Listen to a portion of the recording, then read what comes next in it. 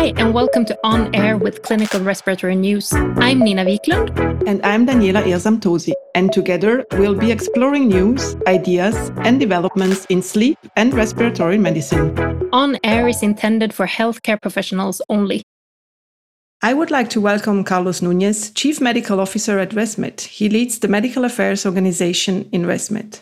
Hi, Carlos. Thank you very much for being my interview partner today. Hi, Daniela, and thank you very much for having me. It's a pleasure to be here. This podcast is dedicated to a broader overview of real-world data and real-world evidence, what they are, how they influence research today, and how you believe they will influence research moving forward. So, if you don't mind, let's start with the first question. Before we go into more detail, I think it's worth running through the definitions of real-world data and real-world evidence, as they might not always be so clear to everybody. Could you tell us what is included when we speak about real-world data and real-world evidence? Sure, I would love to, because as you probably know, I'm a stickler for things like definitions and making sure that we have the right frame as we're talking about some of these important concepts. So the concept of real-world data is actually quite broad, and depending on the industry can mean different things, but it's roughly the same. It's data that comes from a variety of sources that are not controlled, the way we would say controlled data that we collect during a clinical trial. Now, if we think about our industry in particular, there are some very specific definitions. For example, the FDA, the Food and Drug Administration, in the United States has very specific definitions. I actually have pulled them up on my screen. And if I read the definitions from the FDA, their definition for real-world data are data relating to patient health status and or the delivery of healthcare routinely collected from a variety of sources. Examples of real-world data include data derived from electronic health records, medical claims data, data from product or disease registries, and data gathered from other sources such as digital health technologies that can inform on health status. So that's their definition for real-world data. Then they go on to say real-world evidence is clinical evidence about the usage and potential benefits or risks of a medical product derived from the analysis of real-world data. So it's a little bit long-winded, but it's a good way to kind of ground ourselves. If, one of the major regulatory bodies that we have to deal with every day to make sure that our products are safe and efficacious define real-world data and real-world evidence that way, that's probably a good place to start. Because as I said, depending on the industry, depending on the context, the definitions can be quite broad and open for interpretation. So again, it's a little bit wonky, it's a little bit specific, but I think it's good to start from a point where we all can have the same grounding. Yeah, absolutely. And thank you for that, Carlos, because it's often quite a topic. So over the last couple of years, there has been more and more focus on this real-world evidence. Can you give us an idea of why it is gaining increasing traction with the availability of this real-world data? Yeah, I think there are a couple of reasons why. So first and foremost, we've seen how the rest of the world in terms of technology has progressed very rapidly over the last 20, 25 years, from the time the internet started to gain mainstream adoption through to today. And what we've seen is the rise of some of these big technology companies. We like to call them big tech, companies like Alphabet, Google, Meta, Facebook, etc., who have really defined their businesses on collecting a lot of data from their users and then using that data to target things like advertising. So, it's funny, we call Google or Alphabet big tech, but when you think about them, 80% of their revenue comes from advertising. So Google is actually the largest advertising platform in the world, more so than they are a big tech company. That's what they do. But what they've done is perfect the ability to take very messy, real-world data and understand what that means for a person, and then use that data to create a more meaningful experience for them online. What healthcare needs to do is really try and understand how we can do the same.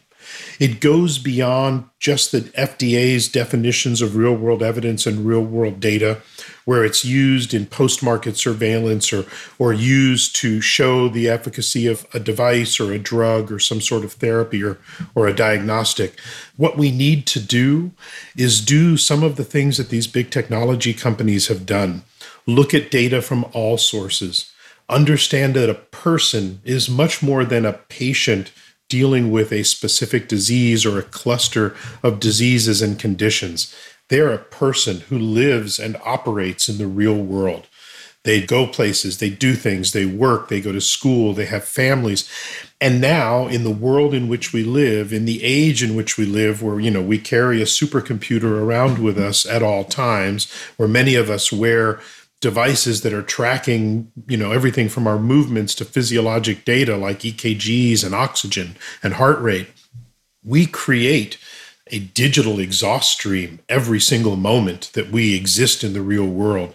And there is a way to take that information, take all of that messy data, and not just serve ads, but use it to help people have a more meaningful experience. Just like people use Gmail or Google search because it's good and they get the results, how are people going to use an app more effectively in the future? Because we use real-world data, generate real-world evidence, and learn more about patients as they operate in their real lives and in their real world. It's a big deal because I think we're still dealing with the same problems that healthcare has been dealing with for the last 25 years. As we've seen the internet and social media and mobile connectivity and everything just grow by leaps and bounds, healthcare is still dealing with the same fundamental issues. We have an aging population, people that are dealing with multiple chronic diseases, and health systems around the world who are running out of money. It gets more and more expensive every year to take care of people, and we need to figure out how we can continue to do a better job of keeping people happy and healthy and not go broke in the process. And the way to do that is to unlock the value of these data, of this evidence, to make healthcare more effective and more efficient. Yeah, absolutely. And thank you, because that's a segue to the next question. What do you see as the role of real-world data and real-world evidence in the overall evidence generation, and where do they bring the most value for the patients? Because ultimately, that's what counts. Yeah, it's a great question, because it's very easy to get caught up in the fact that this is really new and this is very exciting. As an industry, as a field, healthcare, developing and creating and innovating around healthcare products, whether it's a drug or a device or anything in between, will always rely on good, fundamental clinical research, including randomized controlled trials, basic science research that starts on a bench somewhere, good engineering and innovation. None of that goes away. What I think we see the role for real-world evidence and the collection of real-world data is to augment the things that we have always done. So yes, you'll run that randomized controlled trial to show the efficacy or the safety of a device, but then you'll run a real-world evidence study either alongside while the patients are using that therapy, or maybe as a part of a post-market program to augment what you know. We're going to see more and more real-world evidence research as a part of regulatory submissions or a part of post-market regulatory activities. It's increasing now, and we see it now. But then I think we are going to see this kind of work happen at a different time scale than traditional research. In the US, the National Library of Medicine, almost 20 years ago, said, we need to construct a learning healthcare system. A system that learns every moment, every day. Every time a patient enters that system and generates new data, those new insights from that data should change the system immediately for the next patient who shows up, who looks like them or looks different than them. It's a constant evolution, and the only way that happens in that context is if we start to use data nearly immediately. The way that some of these really sophisticated machine learning and deep learning systems in the big tech world learn instantaneously. Google search, for example, gets better every second, because every second there are thousands, if not millions of queries, and it's learning from them so that the next time you use it, even if it's just a minute later, it's already a better search engine. How do our tools become better? It took decades for the research that showed that a certain drug, for aspirin, for example, in patients post-myocardial infarction, it took decades for the research to become clinical practice. Now, of course, clinical practice changes. Aspirin is used differently in cardiovascular risk, but it still holds that in medicine, it takes too long for something to go from evidence to insight to guideline to clinical practice. We need to create a system where practice can change immediately. So the other big use of real-world evidence is in these digital ecosystems that we're building, these apps and these platforms like electronic health records that will allow us to change the care for a patient on the fly. It will be doing its own research automatically in the background as an algorithm does when it trains itself on data. So it's very exciting, and I see a future.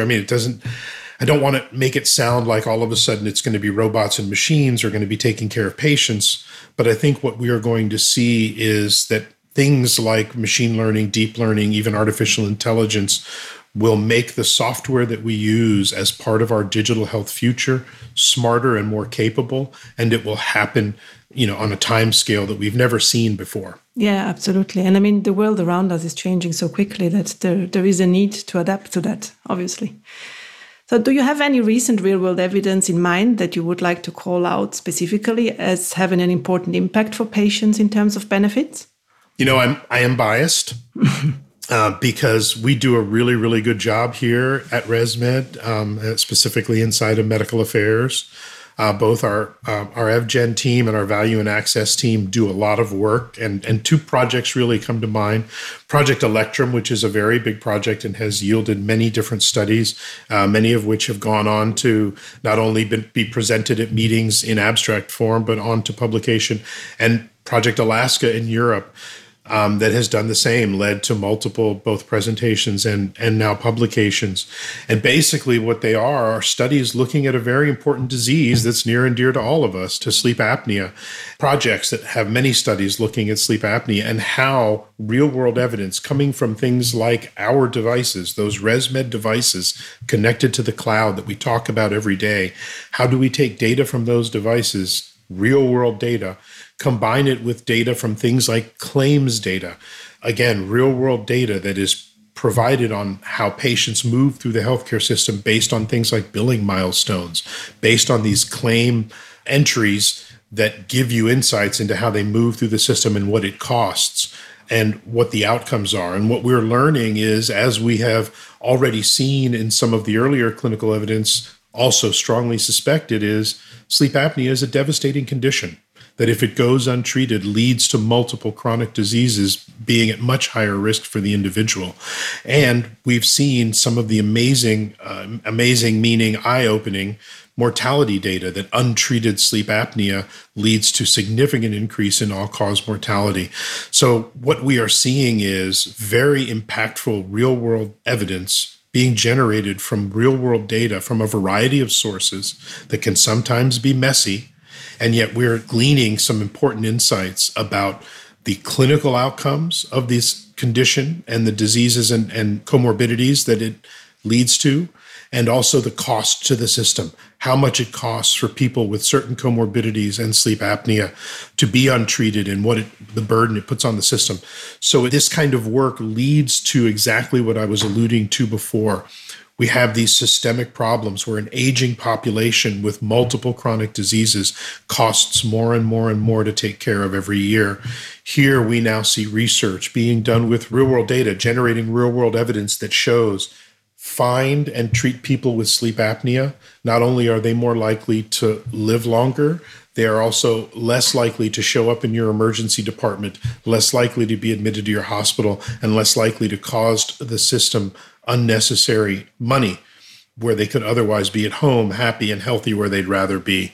To me, that is the perfect blend of where clinical science, health economics, and outcomes research come together using real-world evidence in a highly clinical, highly scientific way to show both what are the clinical and the economic outcomes of the situation. So yes, I am biased. Those are ResMed projects, but I think they do a really good job of illustrating why real-world evidence is so important in this day and age, why it's so important in this digital health ecosystem that we're building, and how it can address the fundamental problems that we deal with in medicine and in healthcare today. Yeah, and thank you very much for that. We are already coming nearly to the end, but we also want to touch on a question that often comes up when speaking about real-world evidence, specifically about the risks of bias and confounding. Could you please share your point of view on how best to address these concerns? Absolutely. A great question. And it's a question that comes up a lot recently because we're dealing with this hype cycle around ChatGPT and generative AI. And, whenever the conversation turns to AI and artificial intelligence, it turns to the data on which these algorithms are trained and the way they're weighted. It's interesting. Just this week, I believe it was 7 large artificial intelligence companies met at the White House in the United States with a task force from the president, and they signed all of these principles that they are going to voluntarily put in place to keep AI safe and fair, but also allow the industry to continue to progress. And one of the, I can't remember how many, I think it's 5 or 10 different things that they put down as, their tenets that they're going to follow. One of them talks about being able to protect proprietary models and weighting. And basically, what the companies would like is to ensure that there'll be some regulation, but that they can still protect their secret sauce, if you will. If, say, Google designed a new algorithm in their search that uses, deep learning and artificial intelligence in a way, and they've created an algorithm, they want to be able to make sure that they can protect that and keep that proprietary. And that's where I think a lot of people are starting to have some issues, because to deal with things like bias in these systems, as we use more and more advanced statistical analyses, machine learning, deep learning. I'm not using the term AI as much. You notice probably I say machine learning and deep learning first, because a lot of it relies on that, the underlying statistical analyses that we employ to then create something like an artificial intelligence system. That's where the bias creeps in the most, because that's where you're training on the data, and that's where you're creating the system of weights that makes the algorithm work the way it does. So I think to deal with bias, to deal with the confounding, to deal with the risks of working with real-world data, you first have to look at the source data. There will always be some measure of bias, especially if we're looking at, let's say, claims data from the United States healthcare system. We know there is bias in the system. We know that it's going to overrepresent people who have better access to doctors and doctors' offices and health insurance. It's just going to, because that's the way our system is set up. So we have to be prepared for the bias we understand already exists. We have to learn and understand the biases that may be in the data and the systems that we don't yet know exist. And we have to be very, very deliberate about building training data sets, about looking at the data that you acquire, that you analyze with a pretty open mind, and understand that the bias is going to be there. How do we minimize it? And how do we minimize it in ways that are appropriate, so that we are getting a true picture of the people that live in the communities in which we're interested in, the diseases that affect them or the conditions that affect them, and then how the treatments and the outcomes affect them. It's not an easy problem.